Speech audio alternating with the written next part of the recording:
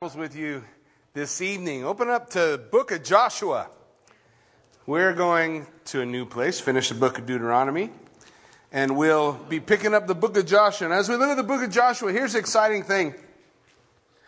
The book of Joshua deals with apprehending what you already comprehend that God has given you. Yeah. It is a book about apprehending what you already comprehend that God has given you. The children of Israel, they comprehend that God said, this is your land. But how is it that they come to possess it? They got to go. For you and I, as we look at this book of Joshua, the challenge for you and I is this.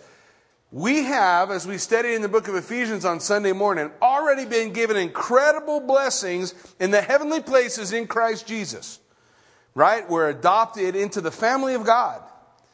For to as many as received him, to them gave he the power to be called the sons of God. We're part of God's family.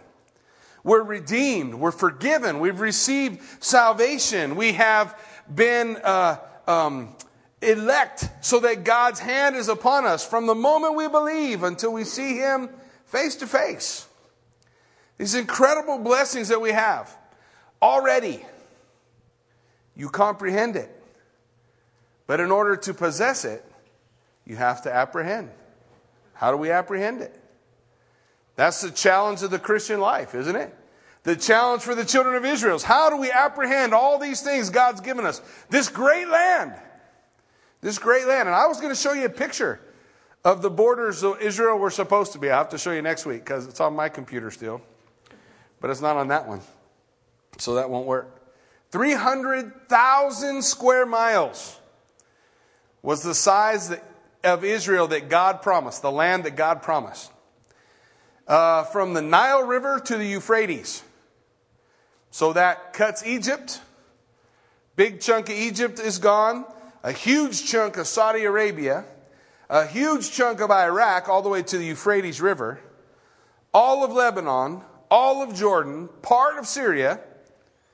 All would have been part of the land that God promised to Israel. Today, Israel just has a fraction, tiny fraction of the 300,000 square miles that God promised to them.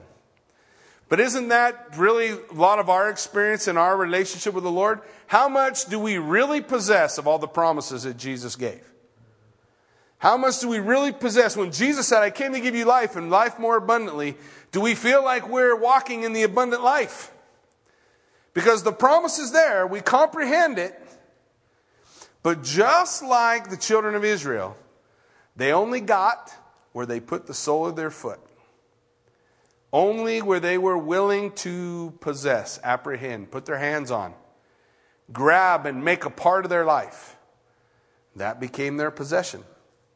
And that's the challenge for us. As we look at the book of Joshua, I don't know about you, but I want everything that God has for me. I want to experience the whole deal. Man, we talked about last week, still one of the mind-blowing illustrations. Francis Chan does an illustration with string. And he talks about the fact, and this is even a distortion of his illustration, but if we ran string all the way across the sanctuary here, and that represents eternity, your existence in eternity with God. The speck on that string that is your life here is a dot so small you couldn't even see it. That's a small period of time, our 70 or 80 years here, if we're blessed. But compared to eternity, it doesn't even show up on a string. But what we do with that dot echoes all the way down the string. I want to possess in that time, in my time here, everything that God has. I can't go back and take the years I've wasted. Anybody waste any years? What do we know as we studied the children of Israel at this point? How many years have they wasted? 40 years. 40 years wasted. Now think, before you get too hard on them, think about Moses. Moses was 40 years being raised up in Egypt, and then 40 years on the backside of the desert, and then 40 years leading the children of Israel. I'm sure there were times Moses looked at his life and said, man, I got a lot of wasted time here. Is any time really wasted with the Lord? He was training Moses up, wasn't he? He was training up a new generation of Israelites to enter into the promise that God gave. The 40 years they wandered in the wilderness. What about for Joshua? How do you think he felt? Because Joshua at this point is probably 80. He's probably 80 years old when he takes over. He's been following Moses for at least 40 years, right? At least. And then, I know he wasn't just born, because you couldn't just follow Moses if you're just born. So he had to be at least 20 to serve. And probably was older than that. And you remember, he's one of the 2 spies that went out to the land and came back and said, we can take them. And for 40 years, he wandered in the desert with everybody else who didn't believe. I'm sure there was a time or two in his life he thought, man, we could have been there 40 years ago. Come on, guys. But he wandered around. Was that wasted time? Listen, when we study Leviticus, Numbers, and Deuteronomy, we discover something about Joshua. What we discover about Joshua is, well, first off, his name was Hosea. Hosea means salvation. And when he came to be with Moses, Moses is going to change his name and call him Yehoshua. Hoshua just means salvation. Yehoshua means God is salvation. In the Greek, we know the name, right? What's the Greek for Joshua? Jesus. Joshua becomes a type of Christ. Joshua is going to lead the children of Israel to apprehend the promises of God. Jesus Christ leads the church to apprehend the promises of God. What did he say? He'd look at you and I and he'd say, if you would follow me, you must deny yourself, take up your cross daily, and follow me. What did Joshua say? I don't know what the rest of you guys are going to do, but as for me and my family, we're going to serve the Lord. We're going to follow him. So as we look at this, we see Joshua being a picture at one time of salvation and then focused in on God is salvation. That deliverer becomes a type or a symbol of Jesus Christ. But then also, what did he get to do in those 40 years? He got to follow Moses around. That's pretty good teaching, right? Hanging out with Moses, who, by the way, is hanging out with God. And one of the cool things, if you go back and look at where we've already studied, that you'll remember about Joshua, Moses would go to the tabernacle and talk to the Lord and go home. Joshua stayed. Once Joshua got into the presence of God, he didn't want to leave. He wanted to hang out. And God made Joshua this general that would lead the Lord's armies. Even in the time of Moses, Joshua was the guy who took him out to battle. And now he's taking them to battle again, right? Because we got to fight for what we want to possess. How many of us feel like we'd like to just say, Lord, just give it to me? I'll pray, Lord, give me patience. No way. I will. But I know what's coming if I do, right? Because how does God teach patience? Through tribulation. Yeah, hard times are coming and you'll learn it. Or endurance or perseverance or any of those things. We like it to be instant. I can't even tell you how many hundreds of times I've said, Lord, could you just, I could go to sleep tonight and wake up tomorrow and I could play the guitar like I want to in my mind? But God says no. If you want to play the guitar like that, you put in your time. You go to battle. You possess, apprehend what God has for you. And that's what we're going to see as we take a look here at the book of Joshua. Begins in verse 1. He says, after the death of Moses, the servant of the Lord. Oh, see, I've got pockets. You know why I got pockets? Hold my glasses. Now I can see. After the death of Moses, the servant of the Lord, it came to pass that the Lord spoke to Joshua, the son of Nun, Moses' assistant, and said, Moses, my servant, is dead. Now therefore arise, go over the Jordan, you and all this people, to the land which I am giving to them, the children of Israel. Now, don't lose sight of what happened. If you just turn to the left one page, we look back at verse 7 of Deuteronomy chapter 34. It says Moses was 120 years old when he died. His eyes were not dim, nor his natural vigor diminished. And the children of Israel wept for Moses in the plains of Moab 30 days. So the weeping and the mourning of Moses ended. And then God said, Joshua, get up. It's time to go. Moses, my servant, is dead. That's a great thing to be called, though, isn't it? Moses, my servant. In the Greek, the idea is doulos. Jesus would say to his disciples, no longer do I call you servants, now I call you friends. But they all, every one of them that wrote an epistle, never called themselves the friend of God. What did they call themselves? Servant, bondservant. I live for him. That's what he was saying about Moses. Moses was living for the Lord. And in verse 3, he tells them, listen, guys, listen. Every place that the sole of your foot will tread upon, I have given you, as I said to Moses. Every place you put the sole of your foot. They gave him the gift of the land. The land's a gift. But in order to apprehend the gift, they've got to be willing to walk. Right? And walking means we're making progress. As we looked at the book of Ephesians, we just finished up Ephesians on Sunday morning, and we talked about all the blessings we had. And immediately after he laid out for us the doctrine, he lays out for us in the book of Ephesians our duty. And it starts with walk in unity. Are we perfectly unified in the church today? No. But walking in unity means I'm going to make progress toward that end. Walking in unity, walking in purity, walking in love, walking in obedience, walking in submission, walking in victory. He wants us to constantly be making progress. When the children of Israel didn't possess all 300,000 square miles, it is because they said, that's good enough. I'm tired of fighting. I'm ready for retirement. I want to get it all done in this amount of time, and then I just want to sit back, pick up my feet, and take my ease. Anybody ever felt that way?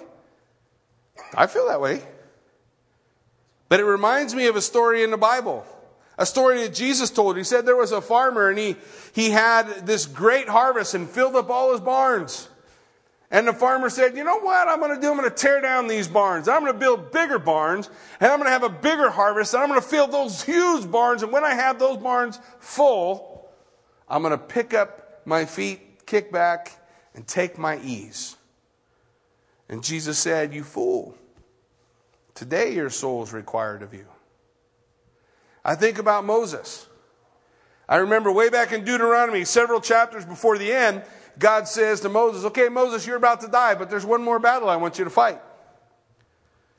Come on, Lord, I've been serving you for 120 years. Certainly the last 80. Didn't I earn a break? No. Moses fought battles until God said, come home. That's how it is in the Christian life. If we think there's a time coming or where our hope is, I'm going to get to pick up my feet and kick back and life's going to be easy. That's not this life. This life is that little dot. The rest you're talking about is when we enter into Christ Jesus. That's the rest of the string. But here, Jesus said, occupy till I come. Or as some translations put it, do business. Keep busy. Get cracking. Get moving. Until I come, you got work to do. So work. Be after it. Be after doing the things God wants you to do. What's God want you to do? To possess everything He has for you. The children of Israel possessed 10%. I'd say that's probably a pretty good model in concerning how much of what Jesus has for us we possess. That means there's 90% of the abundant life that Jesus promised that we don't have in our grasp. And what keeps us from that? Making progress. Walk. Where you put the sole of your foot, God said, I gave it to you. It's yours. Just go. Just walk. Just step out in it. And you can have all that I'm giving you. But then He says, here's the outline of the land. From the wilderness and this Lebanon, as far as the great river, the river Euphrates, all the land of the Hittites to the great sea toward the going down of the sun will be your territory. 300,000 square miles. Now listen to verse 5. No man shall be able to stand before you all the days of your life. As I was with Moses, so I will be with you. I will not leave you or forsake you. Sound familiar? That promise isn't just for Joshua, is it? Because Jesus said the same thing to us. I will never leave you or forsake you. He wouldn't leave us orphans, right? He said he would give us a comforter, another one to come alongside to equip us, enable us, empower us to do what God's calling us to do, the Holy Spirit. I will never leave you or forsake you. Anybody ever felt forsook? I have felt forsook. I thought a few times, God, I'm not sure you're watching. You know, maybe you were looking over there for a second ago and you didn't see what just happened, but God knows. God knows. If God knows, and I will comfort myself with the concept that God knows what I'm going through and there's a reason for it, then I can change my attitude about it and I can allow God to do the work in my heart He needs to do so that I develop the character I need to develop that God's trying to instill in me. I promise you something.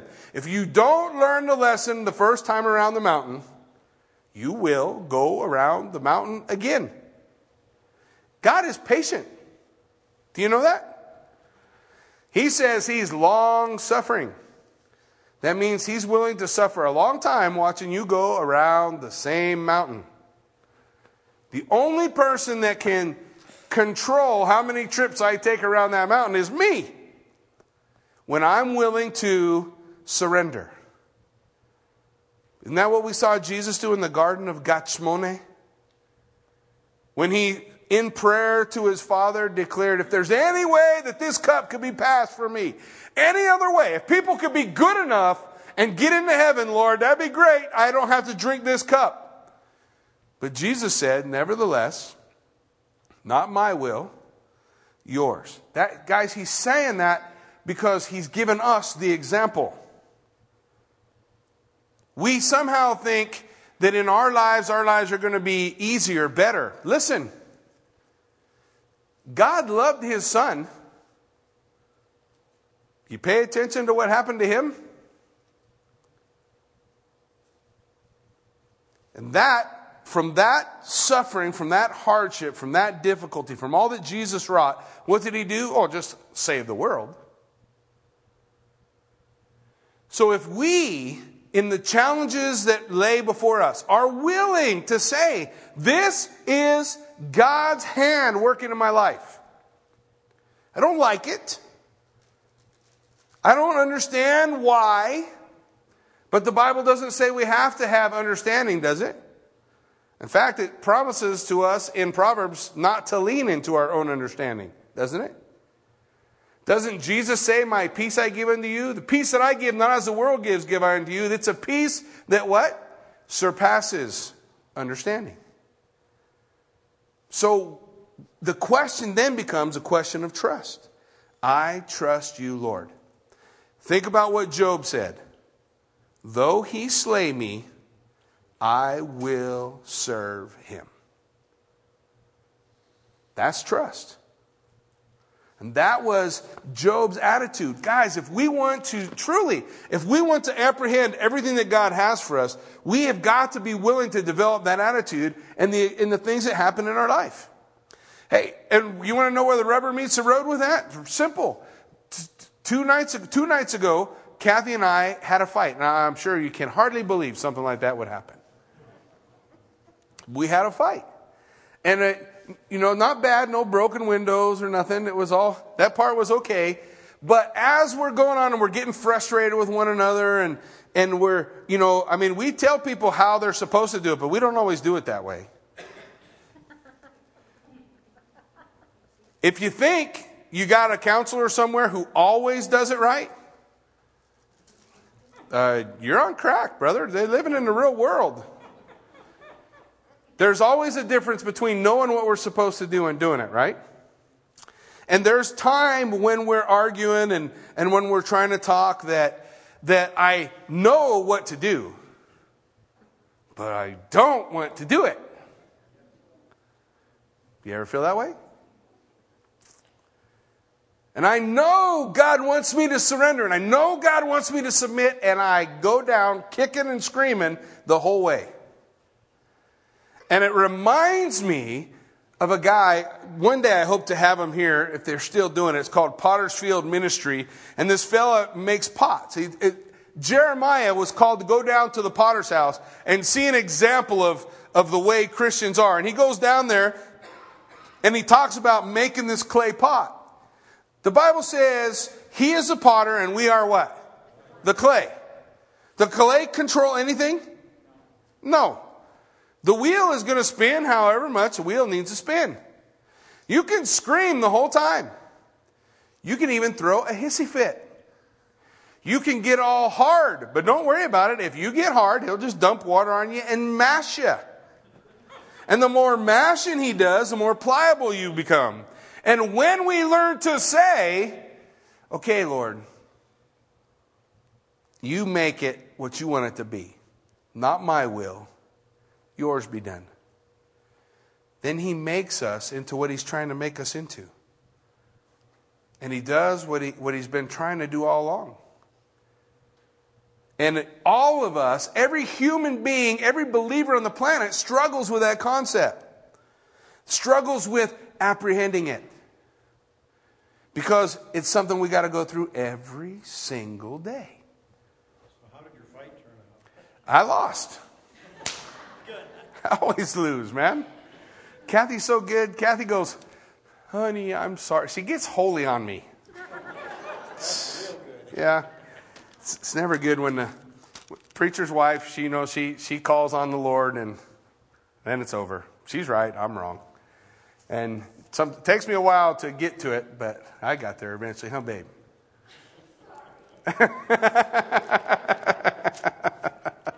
So, when we look at that, folks, that's just where the rubber meets the road. That's real life. That's how it is, and that's how we want to be. But we want to possess, and we want to realize that God has said, no one can stand before you, and I'll never leave you or forsake you. But we have to be willing to submit to the hands of the potter. But here's the problem in verse 6. This is what holds us back, because he's going to say it several times in this chapter. Be strong and of good courage. Why does he have to say that? He has to say that because we are weak and afraid. Period. So was Joshua. So was Moses. So was every hero in the Bible that we read about. They were weak and afraid. That's why God had to say, be strong and of good courage. What do we study in Ephesians? Be strong how? Be strong in the Lord and the power of his might. Paul would say, when I am weak, he is strong. So recognizing it's not about me, and it's that concept of submitting. Lord, I need to do this in your strength, not mine. I need to do this in your wisdom, not mine. I need to do this your way, not mine. When Joshua and the children of Israel do that, going into the promised land, guess what? They win. When they don't, they lose. And we'll have opportunity to study that as we go through. Be strong and of good courage. For this people you shall divide as an inheritance the land which I swore to your fathers to give them. They're going to get in the land.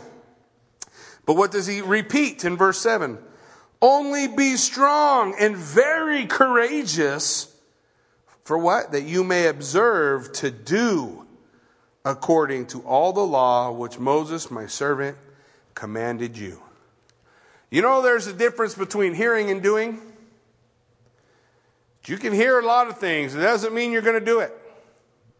You can hear and agree. That's right. Amen, preacher, preach it.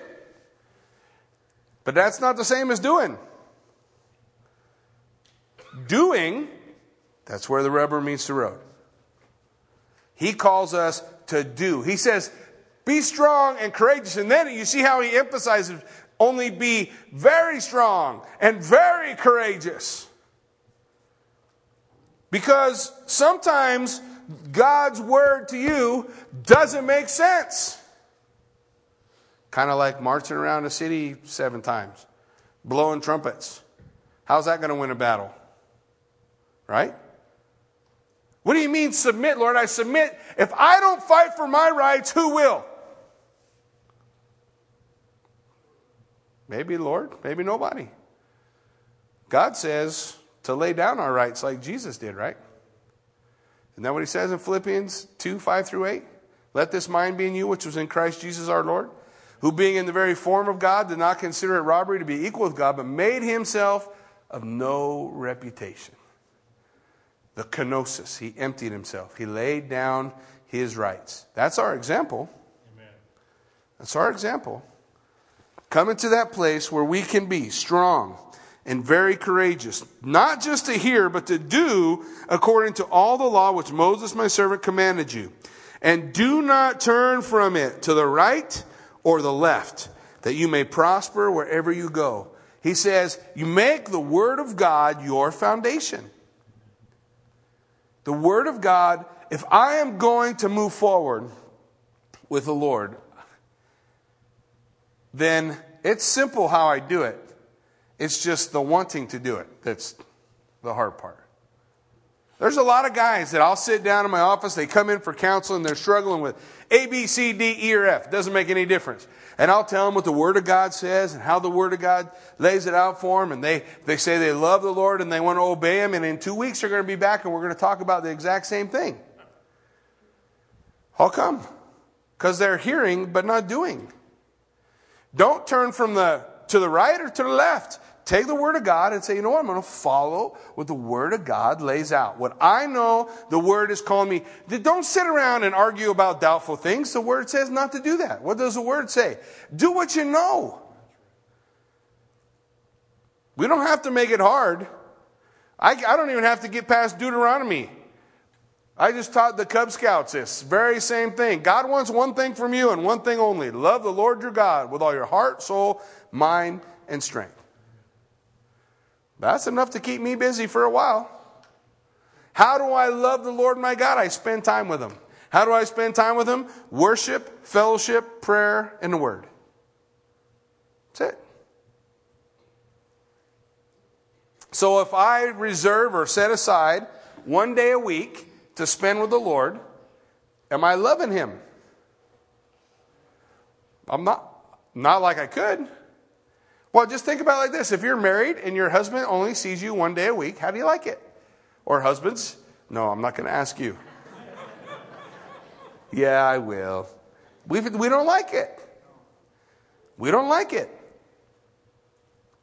There's a scripture in Jeremiah where God is talking to the people and He says, listen, I got up early in the morning to tell you something, but you weren't there. I wanted to share something with you, but you weren't there. For all of us, that's often. There's something that God wants to do, that God wants to show us. So He says, don't turn from the right or the left. Stay committed. Stay committed to the Word of God. Stay committed to what God's Word lays out for us. This book of the law in verse 8 shall not depart from your mouth, but you shall meditate in it day and night. That concept for meditate, it's a similar word for the word to chew the cud. That means you read it and just chomp on it for a while. I don't know if I like how that tastes or not. But we want to have that attitude. We want to have that thing. Day and night. You make a God sandwich. Everything that happens in your day goes in the middle. And God's the bread. Morning and night. You got a God sandwich. Spending time with the Lord. Spending time in His Word. Spending time with Him. Day and night, that you may observe to do according to all that is written in it. For then you will make your way prosperous, and then you will have good success. It's a question of faith. Having faith, right? And how does my faith come? Faith comes as we meditate on the Word. Chew the cud. Faith comes by hearing the Word of God. And so that's it. That's a big key. He says you'll be prosperous and have good success. And for most people who are struggling in their Christian walk, I can point to that. How much time you spend with the Lord? How much time seeking His face? How much time in prayer? How much time in worship? How much time surrendered to Him? Because God calls us to make that our number one priority. But I know for me, especially early on in my walk with the Lord, it was all about niching out a part of my life for God. I got all this stuff going on, God, but I'm going to give you this niche right here. This is my God niche. For men, it's my God box. Wasn't very big. There were a lot of other bigger boxes in my life. But God, I'm going to give you that box. And I promise at least one time a week or a couple times a month, I'll get in that box with you. But I wasn't prosperous in my walk with the Lord. I wasn't making progress. I wasn't enjoying the abundant life that Jesus promised. I enjoy the abundant life. I enjoy good success with the Lord when I got the lid of that box off and I'm in it all the time. That's how it works. And then what does He tell us? Verse 9, He goes right back to it. Have I not commanded you? Be strong and of good courage. Do not be afraid nor dismayed, for the Lord your God is with you wherever you go. Wherever you are. You cannot leave God behind. If you've asked the Lord to be your Lord and Savior, wherever you go, God's there. Paul said the very same thing. If you join yourself to a harlot, God's with you. That's what Paul said. You didn't leave him outside. If you went to the movies or you went to a concert or you went and did this or you went and did that, God's with you wherever you go. That's also good to know when you're upside down and sideways and feel like you're spinning around the wheel on that little potter's wheel and you're screaming, God, are you watching? Yeah. Don't be afraid or dismayed. Trust the Lord. Be strong and of good courage, for He is with you. And what do we think God wants to do evil to us? Come on, we know Jeremiah 29:11, right? What's Jeremiah 29:11? I know the thoughts that I think toward you, thoughts of good and not of evil, to give you a future and a hope. That's God's plan. We don't always like how He's doing it. Doesn't change it from being God's plan. Just be strong and of good courage. Trust Him. God knows what He's doing. We have to have eyes willing to trust, willing to believe. So first we see God laying all this stuff out for Joshua.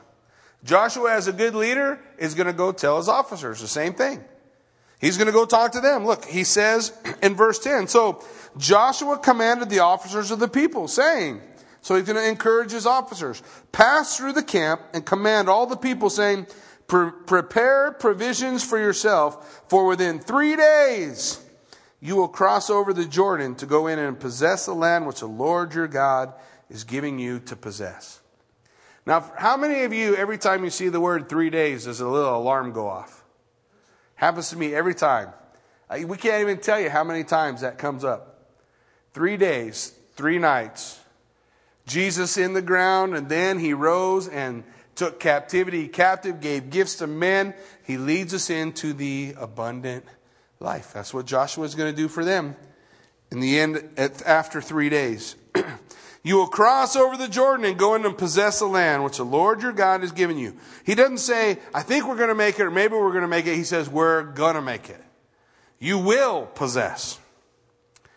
And then He goes to the Reubenites, the Gadites, and the half-tribe of Manasseh. Now, He's got to talk to them specifically because those guys want to stay where they're at. You remember them, right? They're thinking, this is good enough. This is about as far with the Lord as I want to come. But Moses said, that's fine, you can stay, but you still have to commit. You have to commit to helping your brothers. Remember the word which Moses, the servant of the Lord, commanded you, saying, the Lord your God is giving you rest and is giving you this land. Your wives and your little ones and your livestock will remain in the land which Moses gave you on this side of the Jordan. But you shall pass before your brethren armed, all your mighty men of valor, and help them, until the Lord has given your brethren rest as he gave you. And they also have taken possession of the land which the Lord your God is giving to them. And you shall return to the land of your possession and enjoy it, which Moses, the Lord's servant, gave you on this side of the Jordan toward the sunrise. Hey guys, we're going in for battle. Bring your men. But these guys, they don't exactly fulfill that promise. The book of Numbers tells us how many fighting men they had. According to the book of Numbers, they have 136,930 fighting men. Men over the age of 20 that can go in and do battle. They will send 40,000. Because they cared more about building and protecting their homes than they cared about being obedient to God. See, we can be out of balance that way. Here's the downside to what they did. Every other tribe took their women and children with them. And the women and children got to see God move, and got to see God work, and got to see God deliver, and got to see them fail, and got to learn the lessons along with them. But for Reuben, the half-tribe of Manasseh, and Gad, their kids stayed behind. And the majority of their men stayed behind. They didn't get to see all those things. And they didn't grow in the Lord like they could have. Because what they had was good enough. And the excuse they used was, my first ministry is to my family. Well, what do you mean, Jackie? Your first call is to love the Lord your God with all your heart, soul, mind, and strength. That's your first ministry. And then to be directed of the Lord, to do what God's calling you to do, what God's directing you. Nobody can tell you what that is. Does that mean that I have to serve in Sunday school forever? No, that's not what I'm talking about. What I'm saying is, Lord has to have first place. He didn't have first place in their life. They weren't obedient. They didn't follow. And they were not seeking first the kingdom of God. They were seeking first the kingdom of Reuben, Gad, and Manasseh.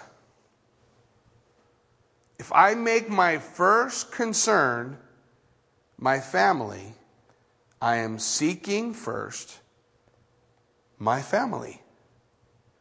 What does God call us in Matthew chapter 6 to do? Seek ye first the kingdom of God. And what will happen? All these things will be added unto you. Make God first, and everything else is going to be okay.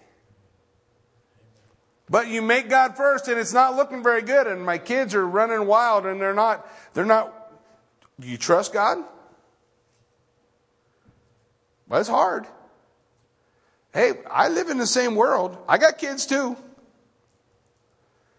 I got a 20-something-year-old somewhere running around with my first little grandbaby. I think I've seen my grandbaby 3 times since she's been born. I would love to hold my grandbaby every single day. But I will seek first the kingdom of God. And God called me to a place where I can't do that. Does that mean I don't want to? Not at all. But I will love the Lord my God first. Jesus said, none of you will lose mother, father, brother, sister, house, where you won't receive much more in this age and the age to come. if we make him first. I don't always like it. My son sends me lots of pictures, and it's awesome. I love seeing pictures, but she's walking. There's a lot between born and walking. And when I go, the saddest part, she don't know me. That's not her fault. She wants her grandpa that she knows. And that's okay. Doesn't mean I don't love her. And I don't hold that against the Lord. God said, Jackie, you go here. And I went. I didn't count the cost. I didn't say, well, Lord, this is too expensive. I'm not willing. I said, where you send, I'll go. I'll do what you're calling me to do. And I'll do it with my whole heart. As unto the Lord. And one day, I will gain in Christ more than I ever lost. You know, the Bible teaches a day of the restitution of all things. I may not have the relationship today. Who knows what the future holds? I may not have the relationship today that I'd like to have. But when I'm with Jesus, there's not going to be any, I don't know you, because we'll know as we are known. There'll be no hurt, nor pain, nor sorrow, no goodbyes. Everything we ever lost in Adam, we gain in Christ. So Jesus said, I want you to seek me first. Let's look there with me. Go to Matthew chapter 6 with me.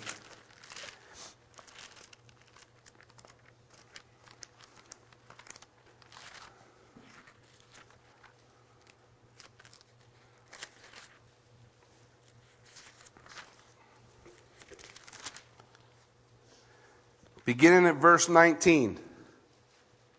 Let's hear what Jesus, you'll notice if you have a red letter edition of the Bible, these are all red. So that means this is what Jesus said. This is what Jesus has to say to you and me. Matthew 6:19. Do not lay up for yourselves treasures on earth, where moth and rust destroy, where thieves break in and steal, where 3/4-ton vans take your Harley away. But lay up for yourselves treasures in heaven, where neither moth nor rust destroy, where thieves cannot break in and steal. For where your treasure is, what's it say? There your heart will be also. Listen, I know this isn't easy. But if my treasure is my family, where's my heart? My family. Now, I'm not saying that's bad. But listen. God said it's supposed to be where? With Him. Love the Lord your God with all your heart. That's a challenging commandment to me every time I read it. Because I love my family. But God calls me not to lay up treasures here, but to lay up treasures in heaven. Now the good news is, how do I do that? God said, in everything you do, do it how? As unto the Lord, right? So whatever I do, if my motivation behind doing it is to do it as unto the Lord, then whatever I'm doing is unto Him. And my heart is with Him and my treasure is in heaven. But if my motivation is not that, if my motivation is something else, keeping up with the Joneses, or the Jones. If my motivation is that distorts it. Do all that you do, and everything you do, do all as unto the Lord. In verse 22 of Matthew 6, he says, the lamp of the body is the eye. If therefore your eye is good, your whole body will be full of light. But if your eye is bad, your whole body will be full of darkness. If therefore the light that is in you is darkness, how great is that darkness?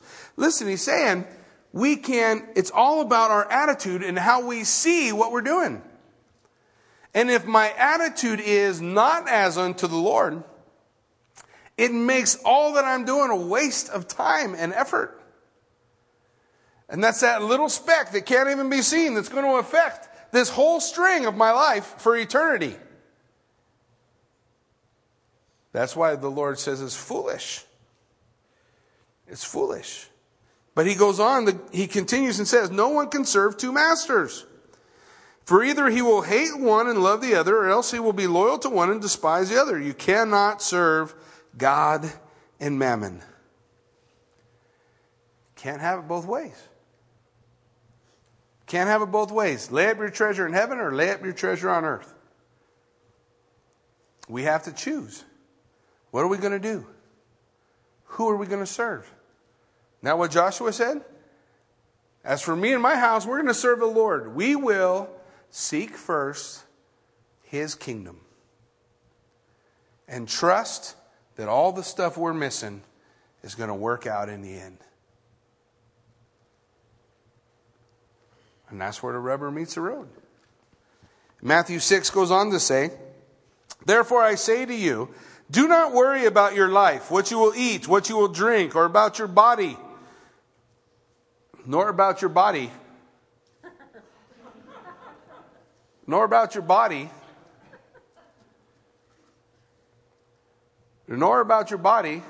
You know, the great thing about the word, God never tells me I have to go on a diet. People try to get on my case about gluttony. Let me tell you something. You live in the United States, you're a glutton. What do you mean? I only weigh 120 pounds. Yeah, if you eat more than a tiny bowl of rice, you eat more than 2/3 of the world. Tell me about I'm a glutton because I'm fat. Get off my case. Sorry. That was for all the Buddha comments. I'm just kidding. Okay, so don't worry about your life, what you'll eat, what you drink, nor your body, what you will put on. Is not life more than food, and the body more than clothing? Take a look at the birds of the air. They don't sow, they don't reap, nor are they gathered into barns. But your heavenly Father feeds them. Are you not of more value than they? That's challenging, isn't it? Now, God doesn't want us to be sloths. That's not what he's saying. But he's saying, when you say the reason I can't serve the Lord or follow the Lord or be dedicated unto the Lord is because I got to do all this stuff. God says, why are you worried about all that stuff? He says, the bottom line is you don't trust me. You don't believe I'll do what my word says. I said I'll take care of you. It's either true or it's a lie. He doesn't give us that gray area, man. I love that about God. He busts my chops all the time. He doesn't give me gray area to hang out in. He says, hey, Jackie, how's your heart really? What's really going on? Because I believe God's calling this generation to fall in, to steal a Francis Chan term, crazy love with God. And that's how revival will happen in our hearts. When we start taking the word of God and saying, you know, that's real. God says what he means what he says. That's what he means. Will I obey it? He said not to turn to the right or the left, right? The word. Take the word and move forward. Take the word and go. So which of you by worrying can add 1 cubit to his stature? A cubit is 18 inches. Can you add 18 inches to your stature? I can add 18 inches to my girth. You notice he didn't ask that. He didn't say nothing about girth. He said stature. Can you add anything to your stature? So why do you worry about your clothing? Consider the lilies of the field, how they grow. They neither toil nor spin. But they grow, don't they? And yet I say to you that even Solomon in all his glory was not arrayed or as beautiful as one of these lilies. I mean, you ever consider the beauty of the flowers, wildflowers that nobody planted that just popped up before we spray weed killer on them? Man, the Lord says they're beautiful. Now if God so clothes the grass of the field, which is here today and gone tomorrow, that is here today and tomorrow thrown in the oven, will he not much more clothe you, O you of little faith? Therefore do not worry, saying, what will we eat? What will we drink? What shall we wear? For after all these things the Gentiles seek, and your heavenly Father knows what you need, for your heavenly Father knows that you need all these things. God knows what you need, but what's he tell us to do?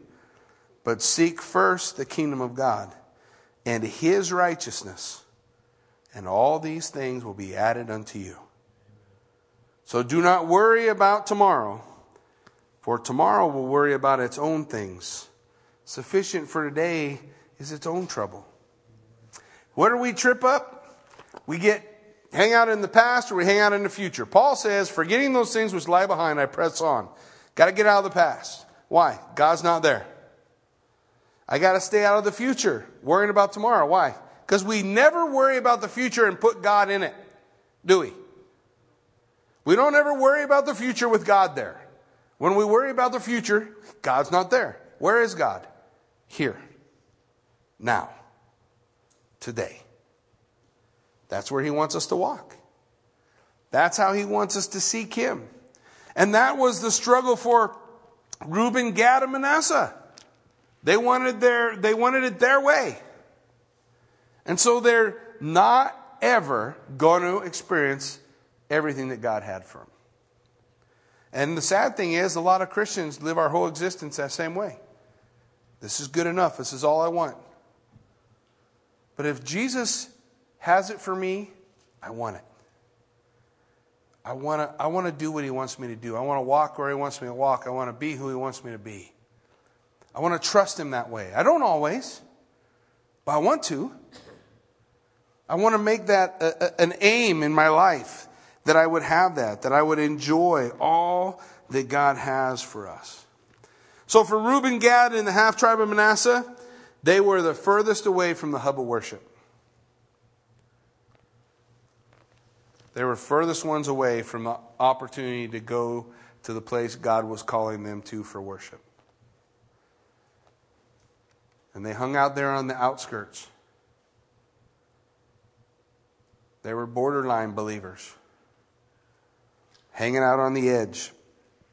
Who hangs out on the edge? Peter says, be wary of your adversary, the devil, who walks around like a roaring lion seeking who he will devour. Is he hanging out in the middle? You ever seen a lion eat? He's not eating out the middle of everybody. Where's he eating? On the edge. People hang out on the edge. Listen, here's the first thing that happens, guys. People isolate themselves from the house of God, from gathering together in worship, from fellowship. They hang out on the edge, and the devil picks them off. Devil picks them off. I don't want to be in the edge. I want to be as far from the edge as I can be. I want to be as close to the Lord as I can get. And I think that's what God wants for each of us. So they answered Joshua and they said, all that you command us, we will do. And wherever you send us, we will go. Now, that's good. It's cheap because it's only words, but it's good. It's good. What are they going to say? They're going to say, listen, we're going to obey. Where you send, we will go. But you understand, this is Reuben, Gad, and the half tribe of Manasseh, and they only sent 40,000. They didn't even send a third, 30% of the men of valor.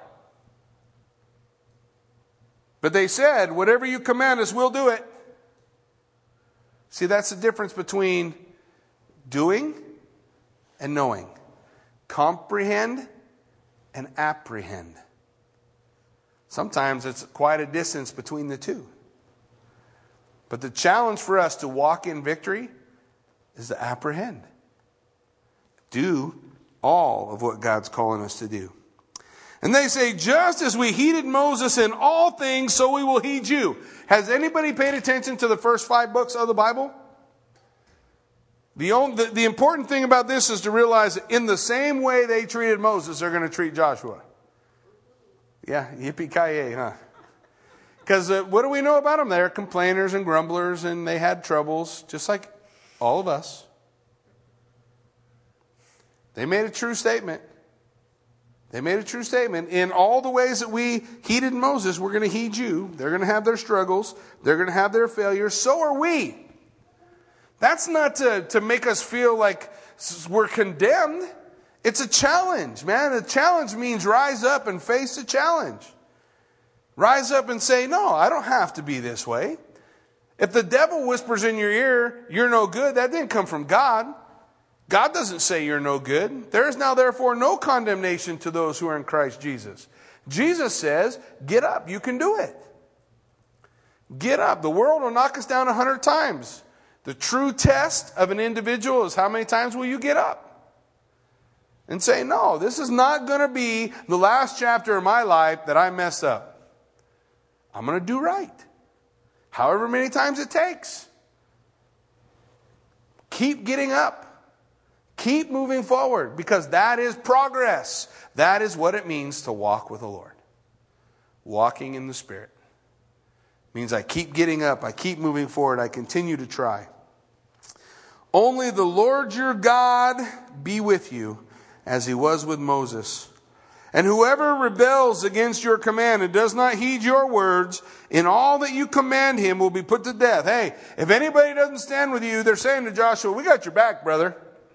All third of us. We got your back. And if anybody doesn't do what they're supposed to do, we'll kill them. But we're going to leave 2/3 of our guys back. Words are cheap, right? But it also, at the same time, is good to know people got your back, isn't it? People got your back. Even when you fail. Even when you mess up. Even when you blow it. I got a friend who's struggling, having a hard time, stumbled in Phil just this last week. He comes in to talk to me, and the first thing I do is hug him and tell him I love him. I don't hold no bitterness toward him for failing. How many times I fail? I'm still going to fail in the future. My job is, Jesus said, my job is to love him like God loves him. To encourage him like God encourages me. To say, you can make it. You can succeed. Just get up. Strengthen feeble knees and the arms that hang down. Lift up your brother and say, come on.